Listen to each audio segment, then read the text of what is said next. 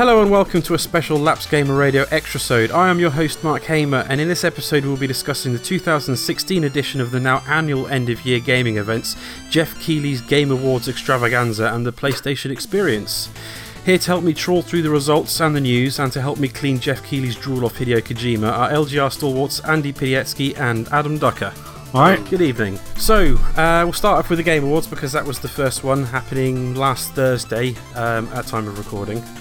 So, did either of you guys stay up to watch it? I know it was probably more suitable time for you, Adam. It started at like 9 o'clock for me, so it was pretty reasonable. So yeah, I watched it live as it was happening. Yeah.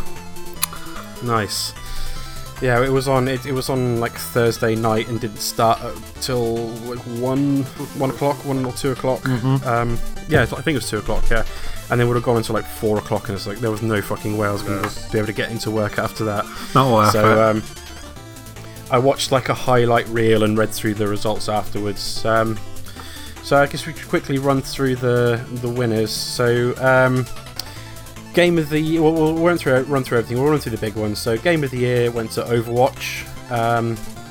Can't really argue with that personally. No. I mean, it was up against some tough competition. Doom was in there, Inside, which is like the indie darling of the year, Titanfall 2, which is an outstanding game, and Uncharted 4, which is brilliant as well. Yeah, the only thing that's worth noting is a multiplayer game, which is a bit unusual for these. I feel like multiplayer games get short shrift in kind of Game of the Year discussions, so it's cool that it rose above that kind of, so to speak. I think that like any other year it would have gone to Uncharted 4 probably, or maybe Doom, but they tend to like to give it to like sort of slightly more highbrow story driven things rather than like a big dumb, well, dumb's the wrong word to use, but you know what I mean, like a big colourful multiplayer shooter. So that was nice to see. Overwatch also picked up the winner for Best Game Direction. I don't know what the specifications were for being able to what they were looking at in Best Game Direction, but I'm not really sure either. Again, Naughty Dog in there for Uncharted 4, Respawn for Titanfall 2, id Software for Doom, and then DICE got mentioned for Battlefield 1. Probably because they actually made a decent campaign for once, but there you go. Best Narrative went to Uncharted 4. I haven't played any other games in this category, but from what I understand, it was up against some tough competition in Firewatch and Inside. Firewatch appears to have some problems, but the narrative is supposed to be very, very good. And the same with Inside. Mafia 3, I don't know much about the story, but apparently it's pretty good. And Oxenfree, I know nothing about. Some like 2D narrative based, kind of like a Telltale game, but in 2D, I think. That's all I know about it. Okay. Fair enough. Best Art Direction, again, another tough category here. Inside won that, up against Uncharted 4 again, and Overwatch, and Firewatch, and also Abzu, which I thought would probably, I thought would have been a shoo-in to win that, because that game looks stunning. Yep, it looks different to anything else out there, doesn't it? Yeah. But then Inside's got a very stark visual style as well. It's it's very, from what I've seen, it's very similar to their last game, Limbo. Yeah, very similar art style to Limbo. Very stark, lots of black and shades of grey and horrifying shadows. But Best Music and Sound Design. Any other year would have been won by Battlefield 1, I reckon, because DICE are the kings of sound design. Maybe not so much music, but like if you want to see sound design, if you want to see really good sound design in the game, even something that's not a particularly good game like Star Wars Battlefront, if you want to see good sound design, then play a DICE game. But as well as being up against Inside, Res Infinite, and Thumper, it was up against Doom, which is, well, id were doing it a long time before DICE were, and they still know their sound design. Like, I've only played the beta, the multiplayer beta, and then I played through the demo of like the first level of it with a big pair of headphones on, and it sounds incredible. Yep, agreed. And it's amazing. Great music as well. Yep, it's got a very thumping industrial rock sort of soundtrack, which is very suitable. Yeah. It's not my take on it, not my favourite type of music. But, it suits that sort of game, though. You know what I mean? Yeah. They had the guys performing it live on stage as well later on in the show. Yeah, which is a pretty cool thing to watch. A bit like how they've done Zelda things in the past and stuff. So, I haven't seen that yet. I'm going to have to look that up. Best performance. There was slightly more nominees in this one than some of the other ones. Winner was Nolan North's Nathan Drake, or Nolan North's kind of like the master of that, at least in terms of like male video game voice actors and now motion capture actors as well. He was up against his co-star in that game, Troy Baker, who played Sam Drake. Rich Sommer as Henry in Firewatch. I really like Rich Sommer. He was really good in Mad Men, and I've heard him on a few podcasts and things. He's a very funny guy. And from what I've seen of Firewatch, his voice acting in that game was very good. Good in it. Yeah. Games for Impact. Haven't played anything off this list, but the winner was That Dragon Cancer, which is supposed to be pretty heavy. Yeah, I talked about it a while back in the show about how it's hard to say it's a good game. So then, I guess if it was going to win any award, it's this award.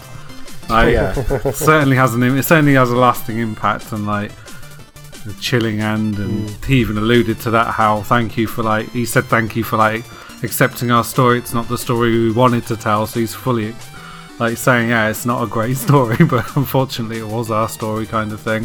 Yeah. So I think it's well deserved. Yeah, video games don't always have to be fun, as long as they can affect you in another way. And I guess if it tells a moving story, it doesn't have to be a particularly happy moving story. If it affects you, then it helps elevate video games above what they're perceived to be. Agreed. Best indie game, Inside. It was probably always going to be Inside. That's the indie darling of the year. I mean, again, that was up against some tough competition. That games like Stardew Valley and Hyperlight Drifter and Firewatch and The Witness, but everybody loves Inside. Best mobile handheld game, Pokemon Go. We've said this many times before. Pokemon Go is not a good game. It's a phenomenon and it's kind of a fun distraction. It's not a good game, so I don't get why that won that, especially when it's up against a Monster Hunter game and Fire Emblem and Severed. Even Severed as well. Yeah, Severed was really good. Clash Royale could fuck off though. I'll admit I played that for longer than I should have done, and it doesn't deserve to be on that. No, the free-to-play stuff, like the microtransaction stuff, is obtuse. Too obnoxious, yeah. Best VR game, Res Infinite. I mean, I haven't played any of these games, but you guys must have played Res in the past. That game's been around for forever. Yeah, played it on. Was it on Dreamcast originally? Yeah, it was on Dreamcast and PS1, and then I'm sure they brought it back on PS2 and PS3 and now PS4. I think you can buy it on PS4 and you can play it not in VR. Yeah, you can play it normally. And I think that game still holds up. I mean, it was up against some tough games in here. Batman Arkham VR is supposed to be good. Job Simulator is good, fun but short. And Thumper looks like a really good rhythm action game. Okay, so next up was Best Action Game, which is won unsurprisingly by Doom. But again, up against some tough competition: Battlefield 1, Gears of War 4, Overwatch, and Titanfall 2. Dishonored 2 won the Best Action/Adventure Game. Should have been Hitman. That was up against, as well as Hitman, Hyperlight Drifter, Ratchet & Clank, and Uncharted 4. Best RPG went to an expansion pack, which was surprising. It went to The Witcher 3, The Wild Hunt Blood and Wine expansion pack, knocking out Dark Souls 3, Deus Ex Mankind Divided, World of Warcraft Legion, which is I guess another expansion pack as well, and Xenoblade Chronicles Cross.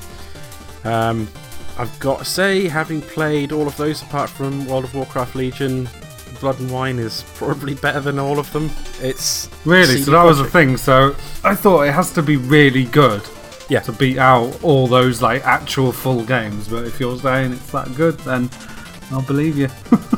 In terms of narrative, it's not quite as strong as Hearts of Stone.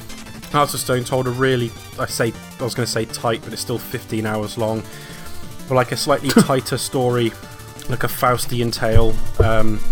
Whereas Blood and Wine's tale it's not quite as strong, but it's just like taking you out of the world that you've spent, nearly 100 hours in the main game, and putting you in like the beautiful setting of Tucson, with like new places to explore and a whole cast of new characters, and it's dead good. Okay. Best fighting game went to Street Fighter V, which is surprising because it's, apart from like the die-hard fans, it hasn't sold well.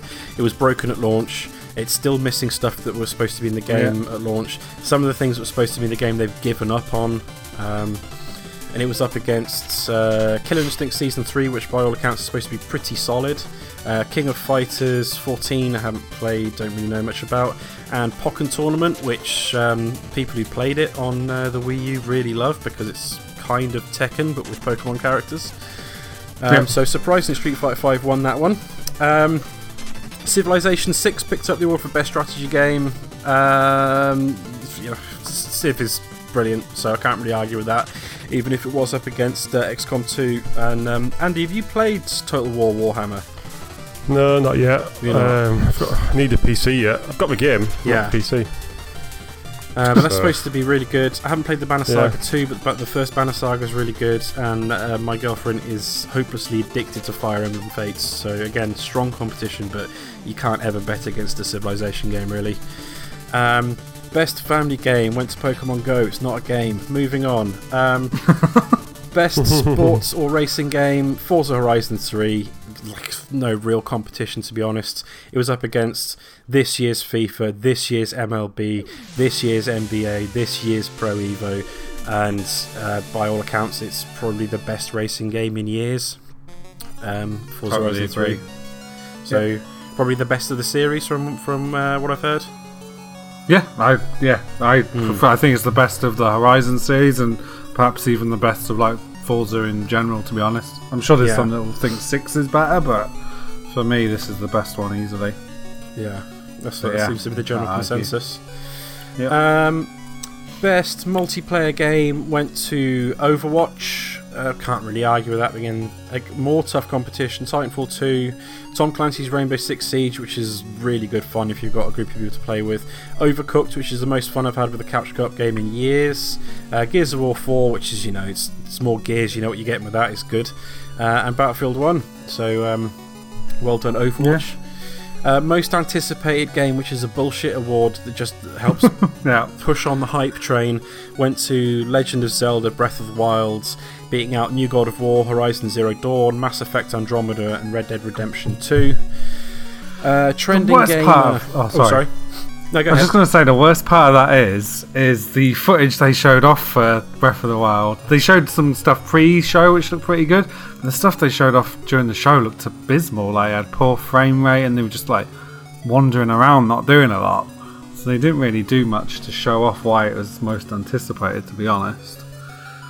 I'm guessing this is one of the ones that's voted for by the public. Yes.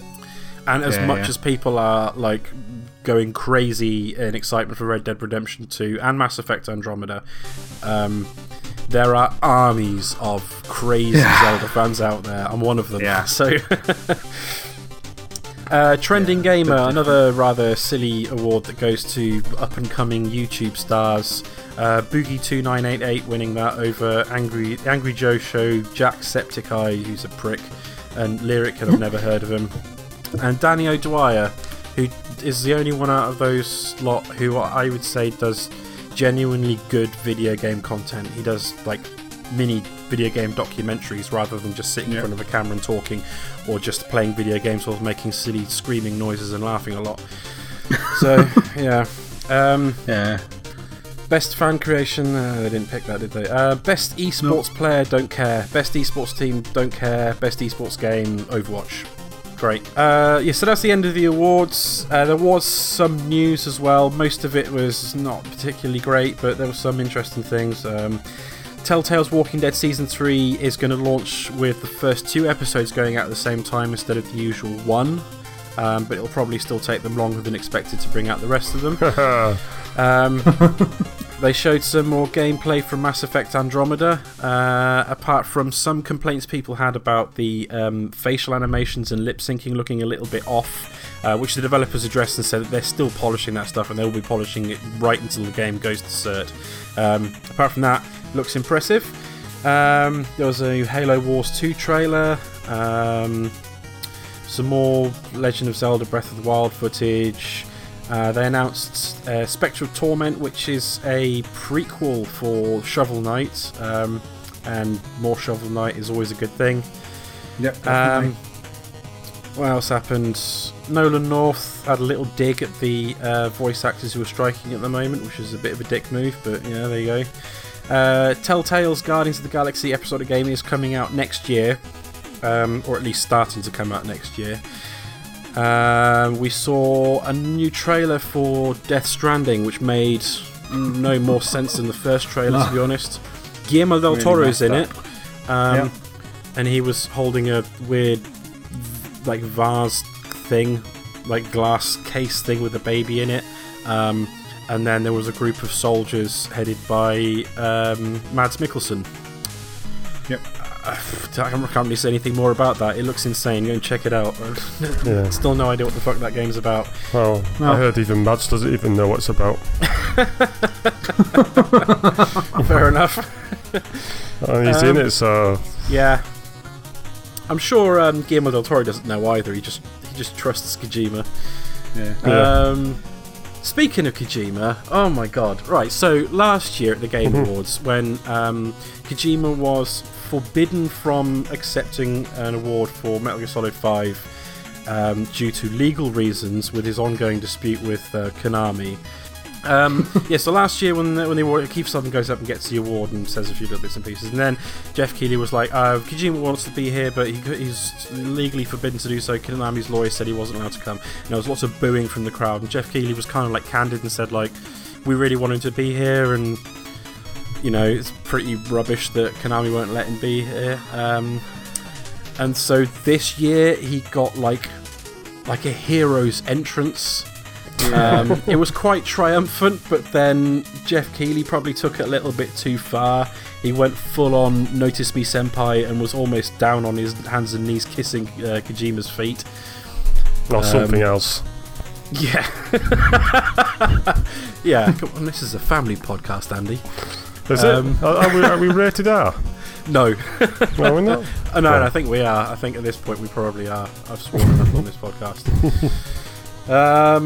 Fuck Konami. But yeah, that was weird. That thing was weird. But then, one thing I don't get is, I remember around the time, it's not unusual for Japanese companies apparently to do this kind of thing and put like employees on gardening leave and stuff, and still have them on the payroll and then kind of dictate. So then, no, it's not unusual in Japan. It's just kind of unusual. It's not. We don't hear about it very often. Then you kind of think, who are we to, or who is Jeff Keighley to take such an extreme stand on it? Kind of. You could almost say he's kind of being a bit disrespectful to like Japanese business practice, kind of. I don't know. I just found the whole thing really weird. Yeah, it happens in other forms of business. I know some of my wife's bosses have been put on gardening leave. I know my mate was put on gardening leave for about 8 months. But if that person had been nominated, had won an award, would they be strictly forbidden for going and accepting that award? I don't know. So my dad was put on gardening leave before he retired in the casino industry, and he didn't go to their Christmas party / awards thing because he was told not to. It's kind of similar. And then he met them all afterwards and just went for a drink with them instead. Fair enough. So I guess it does happen. Yeah. Yeah, I guess it does happen a lot in Japan. They have weird business practices, but most of the stuff that went on there was like giving game developers janitorial jobs and things like that to try and force them to quit rather than having to fire them and things like that. And it's generally accepted, I guess, that after the success that Kojima had brought Konami with the Metal Gear series, it was kind of a shitty way for the relationship to end. But his triumphant return to the Game Awards this year was just a little bit over the top. It was way further than Sony went at E3 with him walking down a staircase of lights. Yeah, it was a bit ridiculous. So what else? Anything else happen? I think that was about it, really.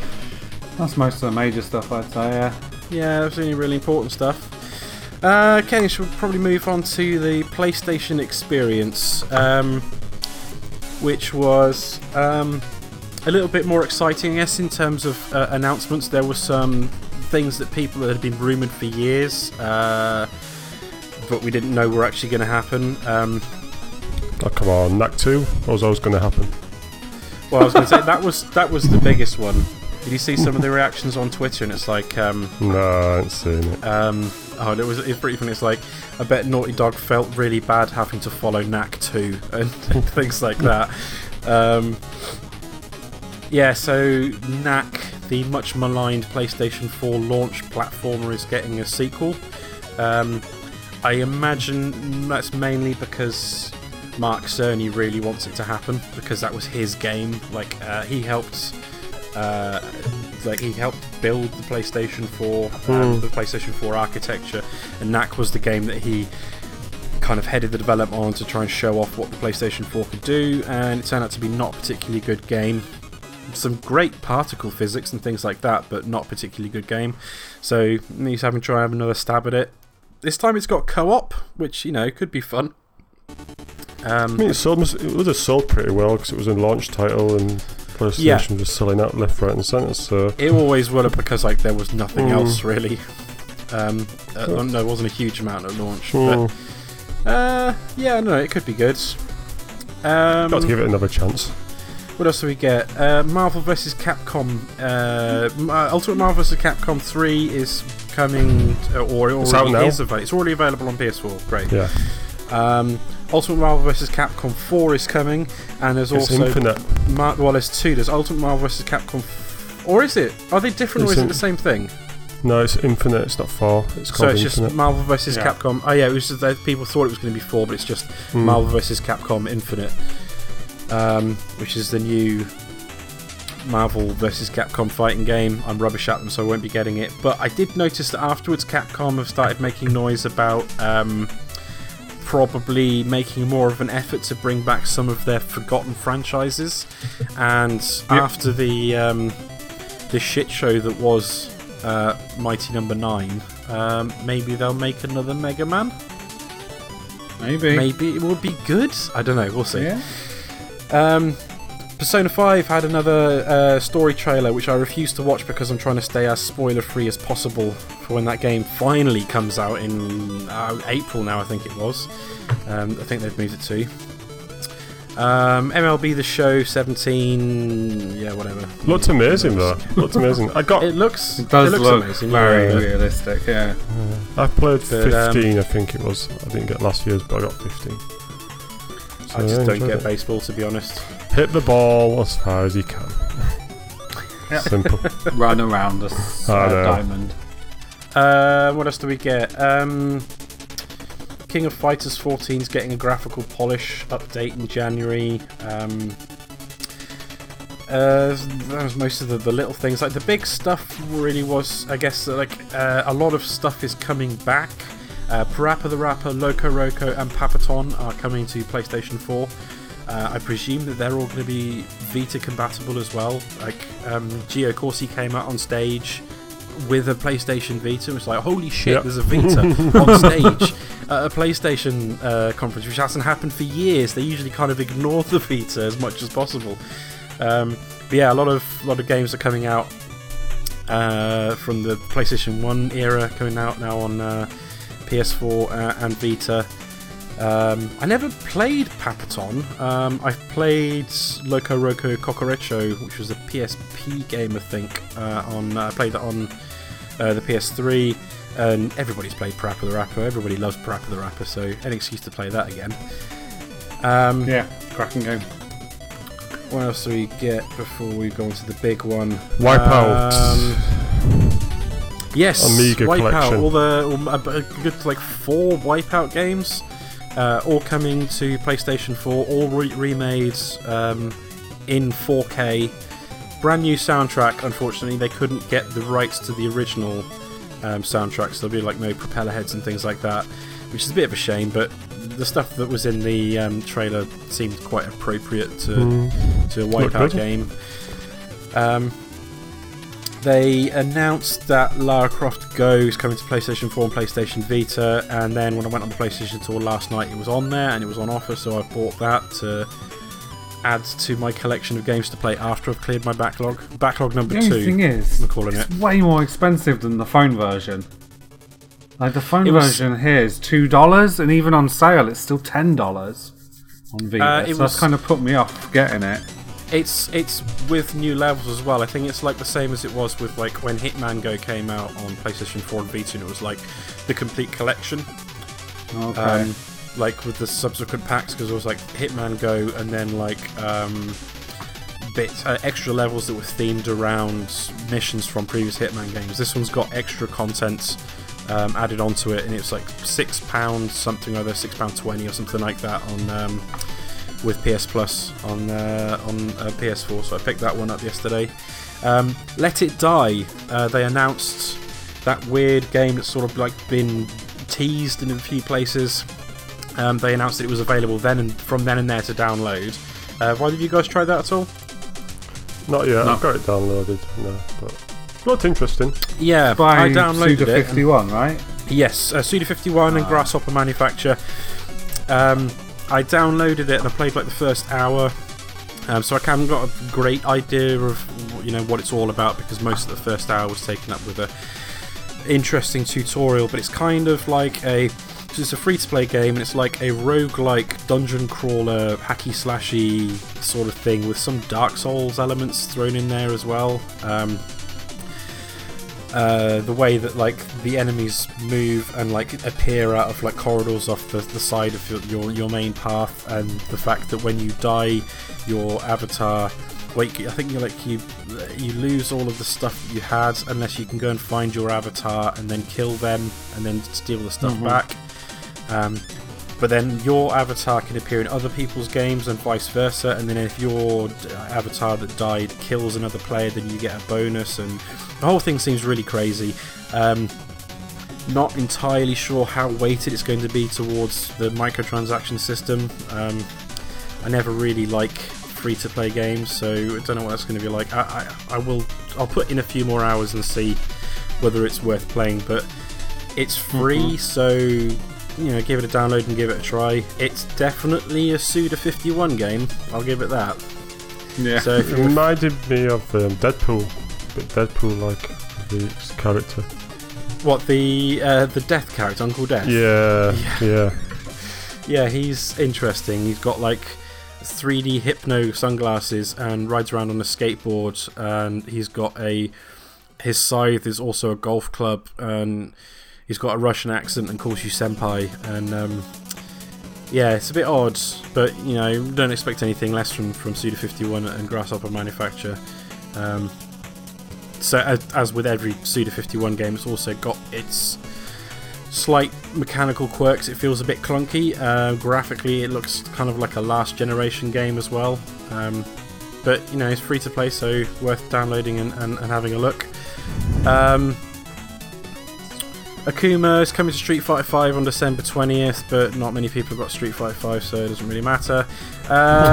Crash Bandicoot Remastered. They're bringing back, I don't know how many of the Crash Bandicoot games, but they're bringing back some Crash Bandicoot games. Trilogy. They're bringing back the original trilogy. Yeah. So no Crash Team Racing, unfortunately.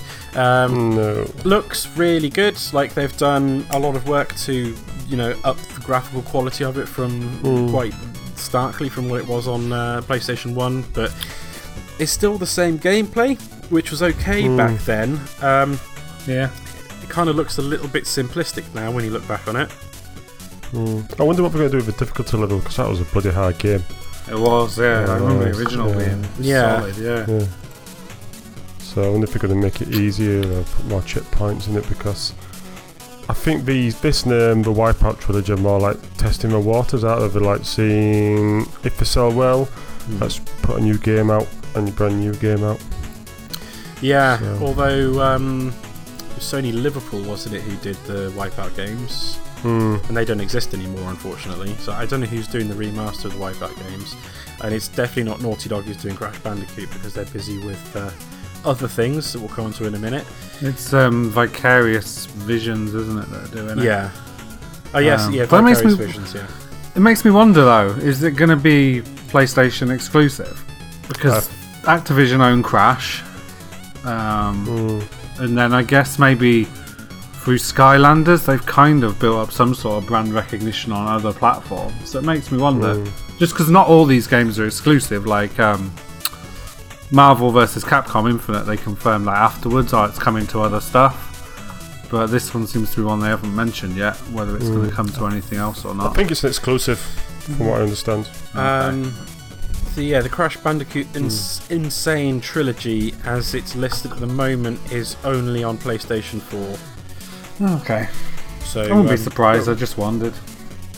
Yeah, I guess Sony probably would have thrown some money at it and said, like, let us publish a Crash Bandicoot game on our platform, and Activision said, okay, we'll take the money. Call of Duty didn't sell as well as we thought it would this year. The other game that's coming back from the mists of time, probably at least partly thanks to constant nagging from the guys over at Giant Bomb, is cult hit Windjammers, which is like an old... Oh, God, what was it? It was Neo Geo, wasn't it? Neo Geo, yeah. Sort of like top-down extreme Frisbee arcade sort of game. Yeah. And then mixed volleyball with Frisbee throwing. Yeah, it's got a real die-hard fan base who've been begging, like when Sony were doing the build the list thing and like, what games do you want us to bring out? The people have been begging it for ages, and like apparently it was really complicated trying to sort out the rights as to who owned what aspects of that game. But obviously somebody's been working hard behind the scenes, because Windjammers is coming back on PlayStation 4 and PlayStation Vita. Look good. Don't have a release date, but that game looks fun. I just hope it has online play, to be honest. Yeah, I think they confirmed it did. Yeah, I think it did. Oh, good. And then I guess there was the big ones. So 2 big announcements from Ni no Kuni 2. Oh yeah, of course. Sorry, yeah. Ni no Kuni 2. I mean, this wasn't an announcement because there was a trailer at. I was either E3 this year or the PlayStation Experience last year, but there was another gameplay, sort of like gameplay and cutscene trailer sort of thing. The first Ni no Kuni, Wrath of the White Witch. Technically, the first Ni no Kuni was the one that was on DS, and then Ni no Kuni Wrath of the White Witch was the one I played on PlayStation 3, and that game is fantastic. If you like a good old school turn-based combat style JRPG and you're a fan of Studio Ghibli films, then that game is absolutely your thing. And Ni no Kuni 2 looks to be continuing that, and yeah, it looks absolutely stunning. Like I can't wait to play that game like on with the more powerful hardware, because even on the PlayStation 3 it looked like you were playing a Studio Ghibli film, which, you know, as a big fan of Ghibli, the Ghibli films, that was perfect for me. So really excited for that. Drops Dreadnought by Jaeger. Oh yeah, there was a few VR titles. So that game's already out on PC. Is it Dreadnought? I think, or at least it's in early access on PC. I signed up for a closed beta. I did sign up for a beta of it. It looked good. Quite like the look of it. Seems. Yeah. Oh yeah, there's Resident Evil 7 final demo that's available now, so that you can play in PlayStation VR if you really want to shit your pants. Oh yeah, there's a bunch of other stuff I missed. Destiny's getting a December update that brings back Sparrow Racing and adds in some more items and stuff, and turns the tower into a winter wonderland, and it's the usual sort of annual, periodic free content update that they drop every now and then to try and get people to remember that Destiny still exists while they plug away at Destiny 2. Pyre. I don't know about that one. That one's by Bastion, the Transistor creators, Supergiant Games. Okay, yeah. Are they working on something else as well? I don't know. I saw the trailer for this. It looked quite interesting. Multiplayer. I like the art style of it. Seems well, they've always had really strong art style, like both Bastion and Transistor. Those games looked stunning. So seems a bit like Banner Saga. One I did like the look of. Bit reminded me of. I haven't played it, but Journey and Ico was Vane. Right. Did you see that? I didn't see that one, no. It's sort of set in a desolate sand landscape, and it was just all you saw was a bit of a trailer, and there's some sort of raven off something flying by, but it's made up of a number of Team iCode developers, so that looks quite interesting. So okay. Well, now they've finally finished and shipped The Last Guardian, I guess. they got something else to do. Yeah, they've got some time. They've finished the game they've apparently been working on solidly for 9 years. Anything else before we move on to the Naughty Dog stuff? Twin stick shooter Nex Machina. No. Nex Machina. Yeah. I didn't see that one either. Yeah, I should say I haven't actually watched all of the conference, but then it was it wasn't just a conference; it's like a 2-day event, wasn't it? So there was stuff that was announced afterwards. So I've missed quite a few little bits and pieces. Yeah. Oh, it's by the guys, the Resogun guys. Oh, yeah. Oh shit! What are they called? Housemarque. Yeah. Resogun, fucking brilliant. So yeah. Yeah, this looks pretty cool actually. Just looking at screenshots of it. Yeah, it looks pretty neat.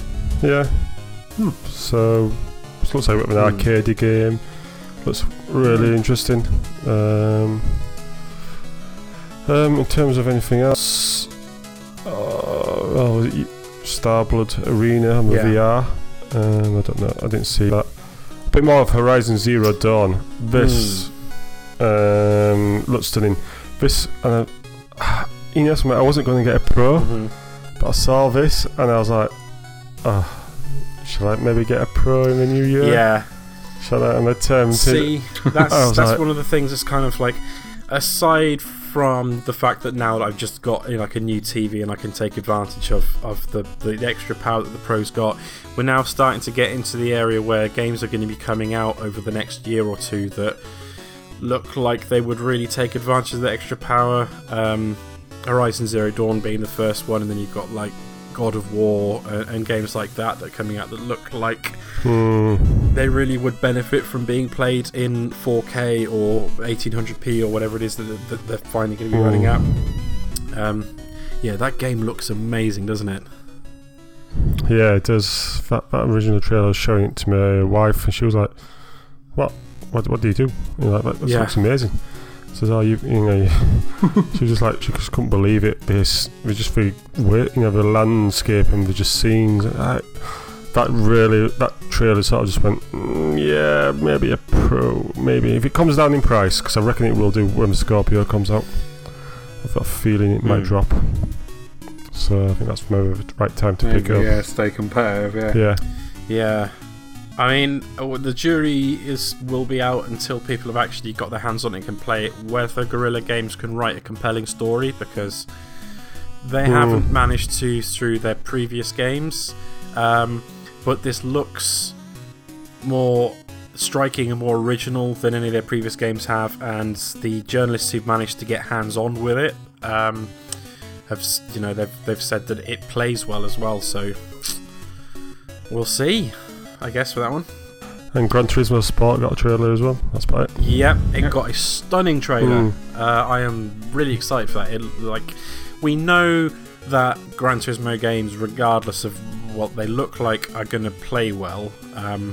They're not always particularly accessible because they're very much on the slightly more simmy side. They're probably not quite as hardcore as like iRacing or Assetto Corsa, but definitely at that end of the spectrum. But yeah, having seen that trailer now, like that game, because that was all gameplay footage, wasn't it? It wasn't like pre-rendered CG, and it looks phenomenal. And it's going to have VR support on select tracks with select vehicles. Disclaimer. Yeah, it looks really good, and it's about goddamn time, because we've had Drive Club's a good game. Don't get me wrong, I really like Drive Club, but it's not the greatest racing game out there. It's one of the nicest looking, but it's not the greatest. And apart from that, we've had Project Cars, which had its own problems. Assetto Corsa's now on PS4 as well, which is, it's pretty good. But PlayStation hasn't had there's been a Forza game every year. So we've had 3 Forza games on. We got 3 Forza games on Xbox One. Forza 5, Horizon, Forza 5, Forza 6, and Forza Horizon 3. And Forza Horizon 2. 4. Yeah, so 4. So Forza Horizon 2 came out on both. Yeah, so it's been 4. Yeah, it's a lot. Yeah, so there's been 4 Forza games, and the last one, Gran Turismo 6, came out after the PlayStation 4 already launched, but because it had been in development for like 4 or 5 years, it only came out on PlayStation 3, and it looked really good for a PlayStation 3 game, but it's still a PlayStation 3 game, so it had its own limitations. So PlayStation 4's been without its sort of like tentpole first-party racing game. So it's nice to see Gran Turismo back. It's not a full Gran Turismo game. It's slightly more stripped down. It's more based on motorsport rather than your traditional buying an old second-hand 1980s Nissan Sunny and doing it up until you can actually afford something nice. I presume we'll get one of those fully fledged Gran Turismo games at some point, but that'll probably be another 4 or 5 years, given how long Polyphony takes to make games. Yeah. PlayStation 6. Yeah, PlayStation 6, yeah. But yeah, that's another one that looks like it's taking full advantage of the power that the Pro offers. It's definitely going to be the first party games that I think to look at to see what that console can do. More so than third parties, although they're doing a decent job of supporting it as well. We've seen a lot of updates coming out recently for games like Deus Ex and Watch Dogs and Final Fantasy 15 and Titanfall 2 and things like that. But it's definitely those first party games, and stuff like Horizon and Gran Turismo Sport are the games that that look like they're going to be taking advantage of that power the most. Yeah, it's interesting though, because the Pros replaced all the old PlayStation 4 on the advertising. Yeah. So you used to see, when it goes PlayStation at the end, it used to be the old PS4. Now it's the Pro version of it that they're showing off. So there is a bit of a push for it. Yeah. Well, they want to sell them, don't they?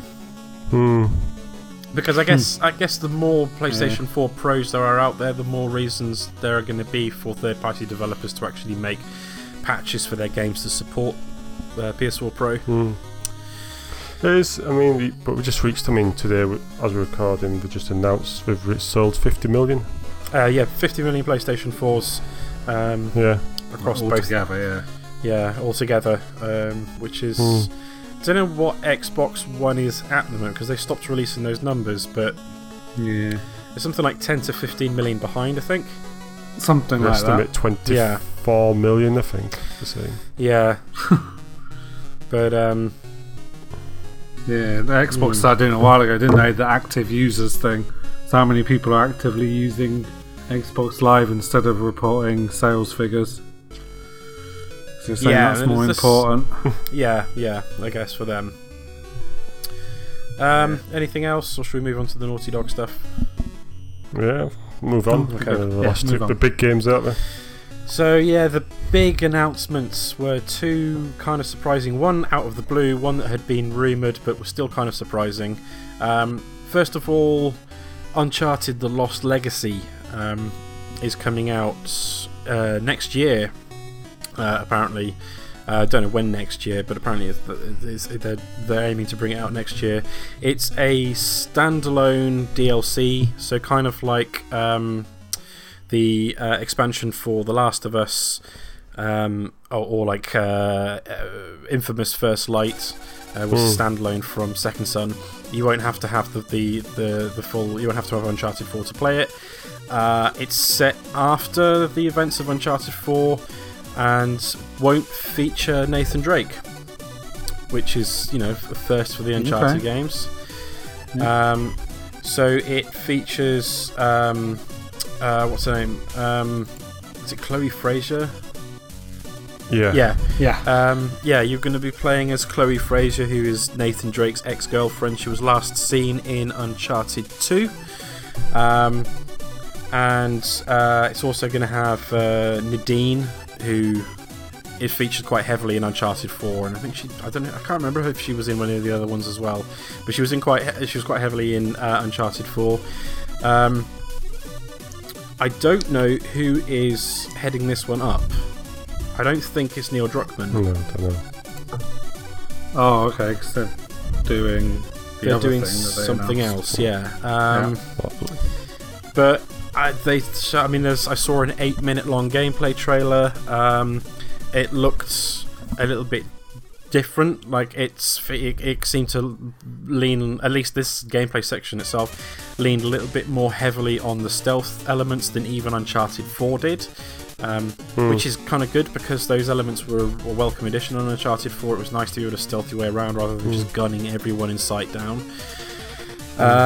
They've said that they're going to concentrate a little bit more on some of the stuff they brought in Uncharted 4 as well, like this sort of like open linearity, or whatever the phrase was they had for that, where it's sort of like it's still pushing you in a general direction, but you have far more large open environments in which to explore and take on the challenges in any way that you want, rather than just going down an endless corridor, as had been the case in a number of, most of the other Uncharted games.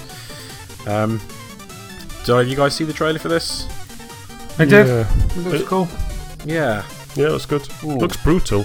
Seems faster. I ain't played Uncharted 4, so I don't know what the combat's like in that, but it seemed faster, more brutal in the combat, and there was almost a hint of like, I don't know if it's going to be co-op or something, but there was a hint of like you can combine moves right at the end when we knock the guy off the building. Yeah.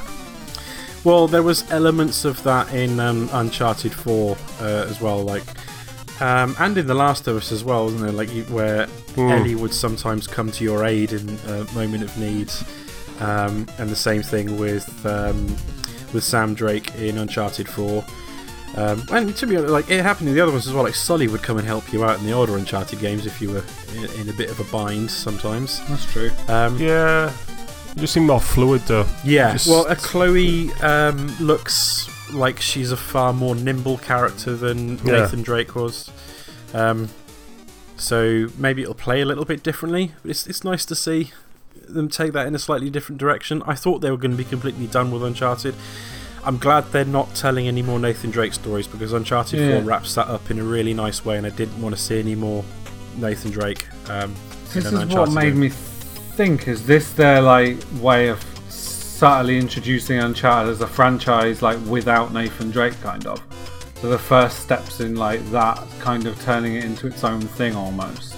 Maybe. And it's like a softer way of just doing it outright by having new characters. It's kind of introducing it via a character we're at least partly familiar with. Well, if that's what they're doing, then there's a lot of things that they could do with that. I mean, like, as well as telling stories of some of these side characters like Chloe and Nadine, you could have an Uncharted game that's set before Sully meets Nathan Drake, where you're playing as a younger Sully. Or something like that. All sorts of stuff. There's a lot of very memorable characters. Yeah. And if they continue to make good games, then, why the hell not? Exactly. It's a decent franchise, so I mean, it's still I still kind of like the way that Naughty Dog used to do things, where it's like PlayStation 1 they made Crash Bandicoot games, PlayStation 2 they made Jak and Daxter games, PlayStation 3 was Uncharted, and then I thought when PlayStation 4 came out they would make something new. It doesn't look to be the case, but I don't know. They've grown up a lot as both storytellers and game developers, so I'm looking forward to that. It's new within the universes, aren't there? So yeah. So maybe they want to take different techniques and different tales within that whole world, rather than creating a whole new universe and new world, and then just follow different stories for different threads. Yeah. And I guess while we're on the subject of that, the biggest surprise, maybe not quite such a surprise of the evening, definitely at the moment that got the largest roar from the audience, was the reveal of The Last of Us Part 2. Yeah. So what we see, basically what we can see from the trailer is that, well, you don't really see much, but Ellie is older. Apparently she's 19 now, set 5 years after the events of Uncharted 1. It's a bit of a spoiler to anyone who hadn't played the first Uncharted, because you now know that neither Joel or Ellie die in the course of Uncharted 1. Uncharted 1, The Last of Us 1. Sorry. Last of Us. Yeah. But yeah, I mean, you don't see a huge amount. They've come out and said afterwards, like, if The Last of Us 1 was sort of a tale of love, sort of like a tale of like fatherly daughterly love between the blossoms between Joel and Ellie. Uncharted 2, they've said, why am I saying Uncharted? The Last of Us Part 2 is going to be a story of hate. So I'm in two minds about this. Me too. My initial reaction was, why? Because we've all played The Last of Us, right? Yeah. Yep. So, won't say anything in case listeners haven't played it, but The Last of Us, the first one, ends so perfectly. It's got a tonally perfect, bittersweet ending. Yeah, I was just about to say, bittersweet was exactly what I was about to say. Yeah, it was perfect for that game and that story. Yeah, I loved the way that game ended, and I thought, right, that's it, that's great, that story is wrapped up. We don't need anything more than that. It doesn't need any subsequent, DLC or anything to carry on the story. It ended perfectly.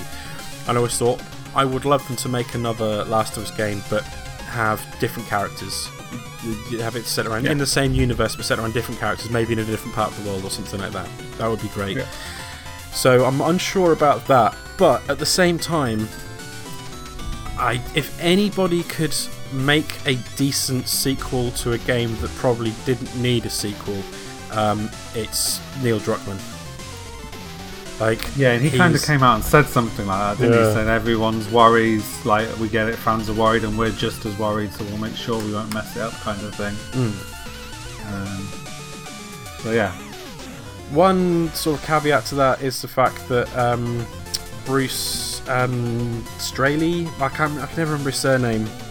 It was like Neil Druckmann was in charge of the storytelling and everything like that, and Bruce was in charge of the gameplay.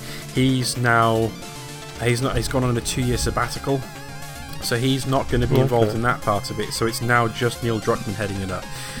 I guess gameplay was already nailed. They don't need to change too much about that from the first one, because, well, I love that game unconditionally, so I've got no problems with the gameplay at all. The main concern is whether they can tell a compelling enough story to actually make it, make it worthwhile continuing that story. There's not many people I would trust to do that, but Neil Druckmann is definitely one of them. So on the positive side, it's 8 years away apart from the original, isn't it? So there's a significant amount of time difference. Is it 5 years? 5 years, yeah. Oh, no, hang on. I can't remember how old she was supposed to be in the first one, but she's 19 in this one. Right. So Joel will be even more old and grizzled than he was in the first one. Yeah. I mean, the interesting thing is, I loved the trailer. The trailer just looked amazing. Yeah. And the fact that she's playing the guitar, and it's like Joel walks in. I mean, there's some speculation that he is dead. That's why she's here. Yeah, I read that.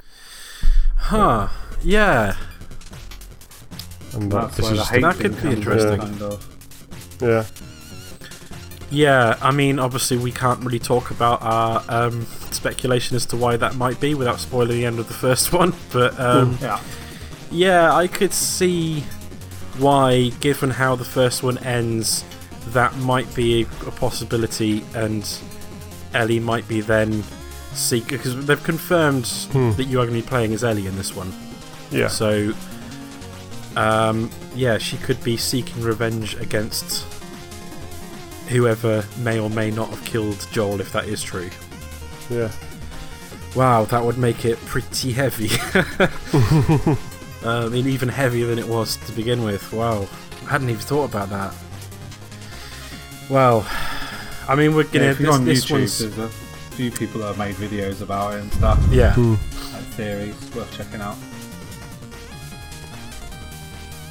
But this one is going to be at least 2 years away, I'd probably say. Yeah, I think summer 2018, because that's when they released the first one in the summer, didn't they? It was quite in June, I think. There was a good 2 years before they showed that. Well, when they showed the first trailer for The Last of Us, it wasn't like a CG trailer or anything like that. It was like it was full gameplay. It was like the hotel section, where you're fighting through like a few floors of the hotel against a group of raiders. That was that initial trailer, that initial fucking brutal trailer they first showed. And even at that point, that game was like 2 years off coming out. So yeah, I'd say 2018, maybe even 2019. It may be towards the end of the PlayStation 4's life cycle, if console life cycles are a thing anymore. But yeah, it's something to look forward to, even if it may be in the long distant future. What do you guys think to the fact that it's not something that's unique to Sony? Microsoft do it as well, but showing trailers for games to get people excited for an upcoming game that is clearly several years away from being ready. I don't like it, to be honest. I kind of like where Microsoft went a couple of years ago with some things where they were showing it off at E3 and it was out that year. I guess Bethesda kind of did it with Fallout 4, didn't they? Yeah. People assumed they were working on it, but yeah, there were rumours and stuff like that, but they were like, we're making Fallout 4, it's out in 6 months. Yeah, I prefer that because it stops all this stupid hype. It stops like a No Man's Sky situation. Yes. Like, in a couple of ways, if Hello Games had only had 6 months to talk about that game, they wouldn't have had as much time to answer as many stupid questions, kind of, and there would have been less. Because, like, you look, there's years and years worth of interviews of the main guy at Hello Games, like, saying all sorts of garbage that wasn't in that game. But he only had 6 months from announcement to release. They would have been in crunch time for like 3 or 4 of those months, and then they would start hitting the trail, and it kind of helps that hype scale. I prefer it that way, to be honest. I'm kind of sick of this long tail stuff. It doesn't really work as much now. I feel like people aren't as hyped by the time it actually comes, and it just becomes a running joke sort of thing. I mean, certain games that they've shown, like it will be, by the time it comes out, it will have been just over a year since we first saw anything of Horizon Zero Dawn. So that's a little bit more acceptable. And then there were other games that they showed off that they showed off at the PlayStation Experience that are definitely coming out next year. Although there were some of the slightly smaller ones, like apparently this new Uncharted DLC is coming out next year, but that's only like a 6-hour-long standalone expansion. It's not like a full game. Wipeout, but again, that's sort of just a remaster of an old series of games. They did show a good number of games that are definitely coming out next year. But yeah, there's just a lot of like.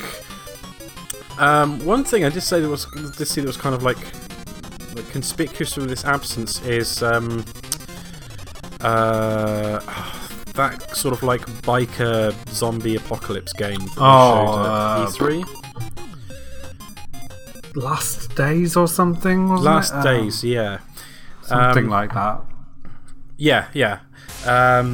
So when they first showed the trailer for that, I was like, I'm not too sure about this, to be honest. Like, it's just masses of zombies and emptying clips of bullets into them and things like that. It looked a little bit silly. Days Gone. Days Gone. That's what it's called, yeah. And they didn't show any of that at PlayStation Experience. You've got no idea when that's supposed to be out. Is that a 2017 game or what? I don't know. No. Yeah, I'm struggling to think of stuff from E3 this year that they showed off for the first time that I'm still kind of... I mean... Well, there was like Titanfall and Battlefield. They're already out. Persona 5... God of War? God of War, yeah, that was an E3 game, wasn't it? Yeah, but again, that's... When is that coming out? I have no idea, yeah. That's probably not next year. That's probably going to be a 2018 game. But speaking of that, Scalebound's another one as well, because didn't they show that off at the, like, right near the beginning of the Xbox One's lifetime?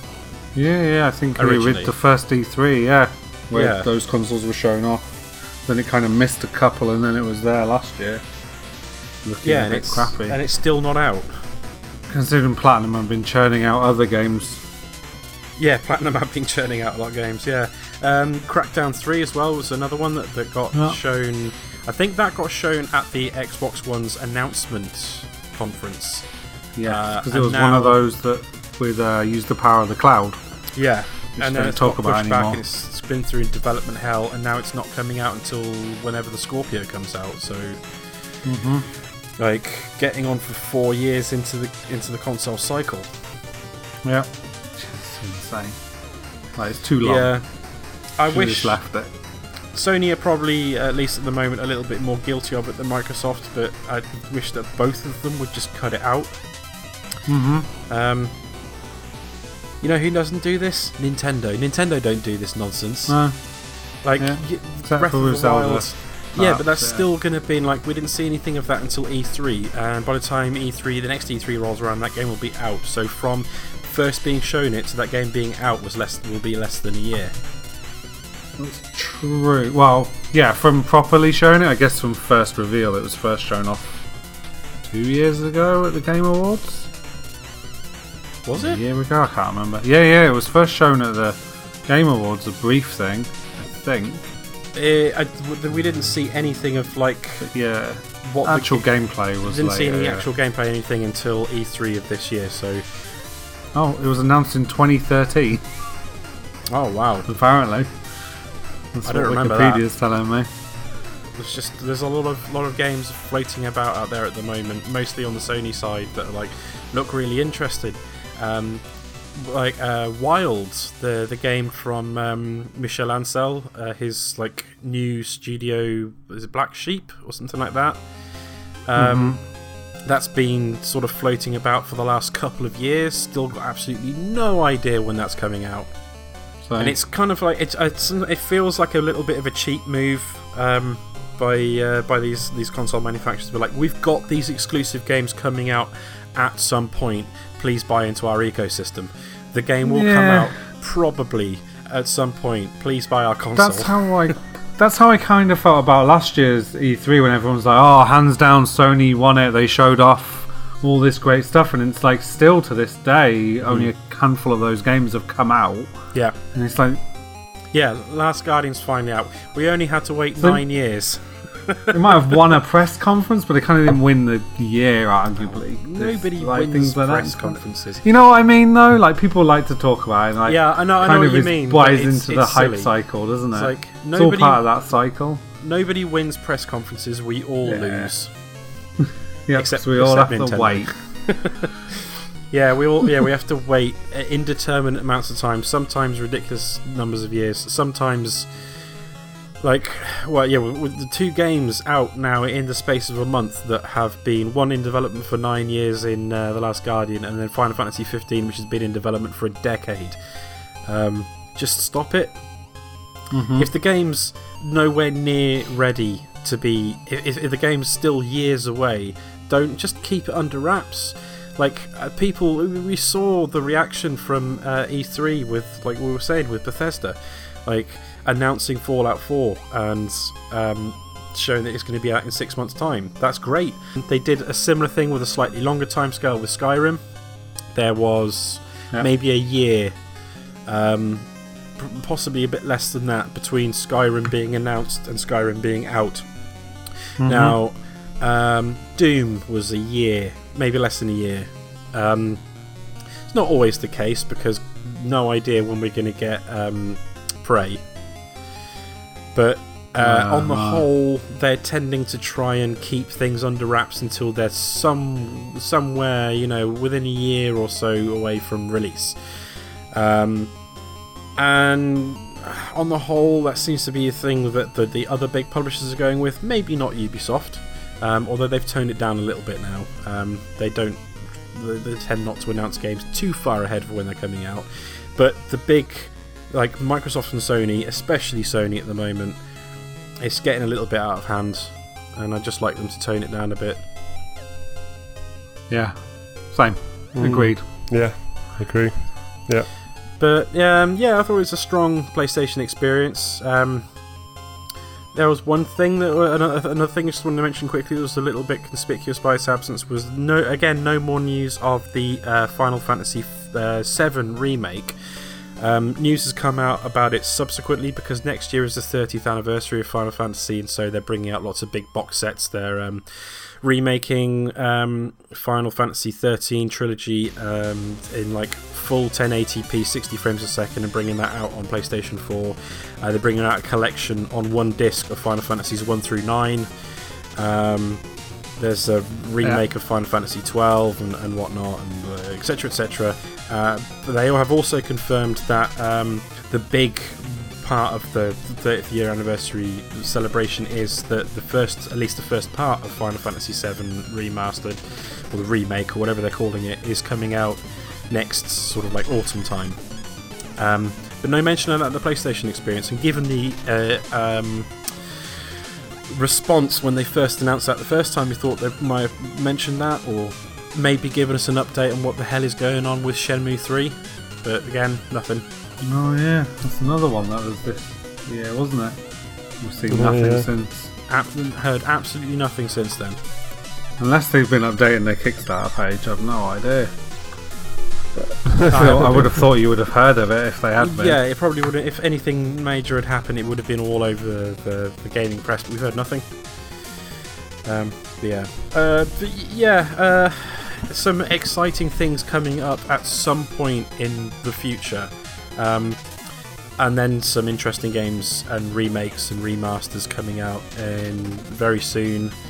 And at least one decent looking new IP first party exclusive with Horizon Zero Dawn coming out March, is it? February, yeah. So we've got some stuff to look forward to in the near future, a lot of stuff to look forward to possibly in the distant future. But overall, it was pretty good. I just hope that when next year's conferences start to roll around, when we get to E3 next year, they've actually got some concrete dates set for some of these games, and they're not 3 years away. Yeah, true. Yeah. It's the same old gives stuff. Gives you a clear backlog, though. Yeah, it does. That's true. Yeah, I'm building a second one at the moment, it seems, for when I've cleared this one. Anything else we want to talk about before we wrap this up? No, I think it was just a pretty solid show. Yeah. Right, well, I guess that will wrap up then this little discussion of the Game Awards and the PlayStation experience. As always, if you want to get in contact with us, let us know your thoughts on the Game Awards and the PlayStation experience, and what you think of the announced upcoming games, and what you think about PlayStation and Sony announcing games years and years in advance, whether you think it's good or bad. Or any other feedback you've got to give us, then you can contact us through the usual means. You can drop us an email through lapsedgamerradio@gmail.com. You can contact us on Twitter @lapsedgamer. You can like and leave comments on our Lapsed Gamer Radio Facebook page and add yourself to the LGR community Facebook group. You can check out Lapsed Gamer YouTube channel, as well as our occasional Lapsed Gamer Twitch channel broadcasts. Are you going to be streaming any Dead Rising? Probably, yeah. I'll try to at some point. Yeah, so it took forever to install, which was a pain. I don't know why. It's one of those. Well, it's a lot of zombie assets they've got to load in, I guess, and silly weapons. I guess so, yeah. So yeah, look forward to that. And of course, for more additional content, any more information about episodes and our contact details, you can head over to our LGR blog, which is at lapsedgamer.com. Finally, you can find all of our podcast episodes to stream or MP3 download at our Podbean web address, which is lapsedgamerradio.podbean.com. Also, be so kind as to subscribe and review Lapsed Gamer Radio on iTunes. And I guess all that's left to be said is thanks for listening today and goodbye. Bye. So long.